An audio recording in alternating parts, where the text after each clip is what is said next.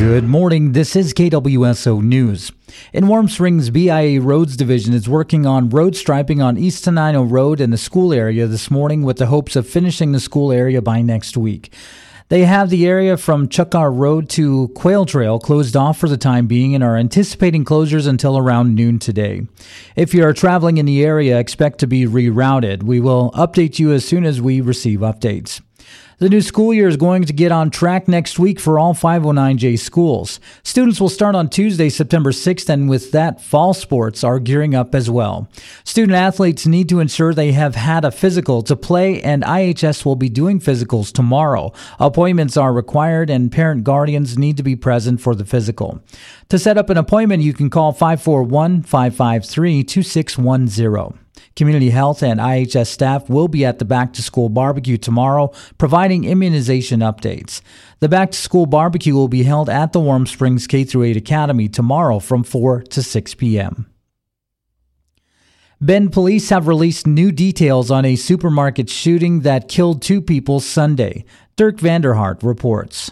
Police now say one of the men killed in the Bend Safeway, an employee named Donald Surratt, had ample time to flee. Instead, surveillance footage shows Surratt hid behind a produce cart, attacking the shooter with a knife when he wasn't looking.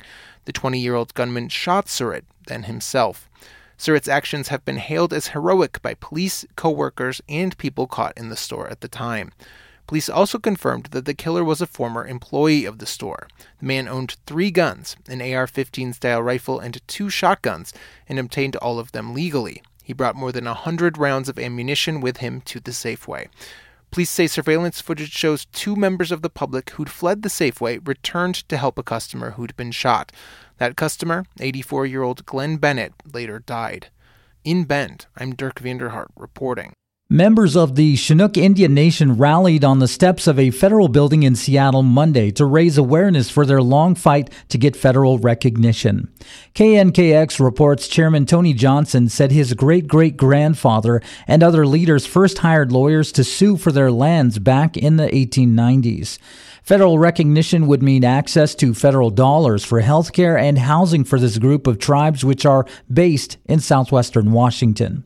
The rally was the start of a campaign by Chinook leadership, they said, to pressure U.S. Senator Patty Murray and U.S. Senator Maria Cantwell to use their influence in Congress to get the Chinook recognized.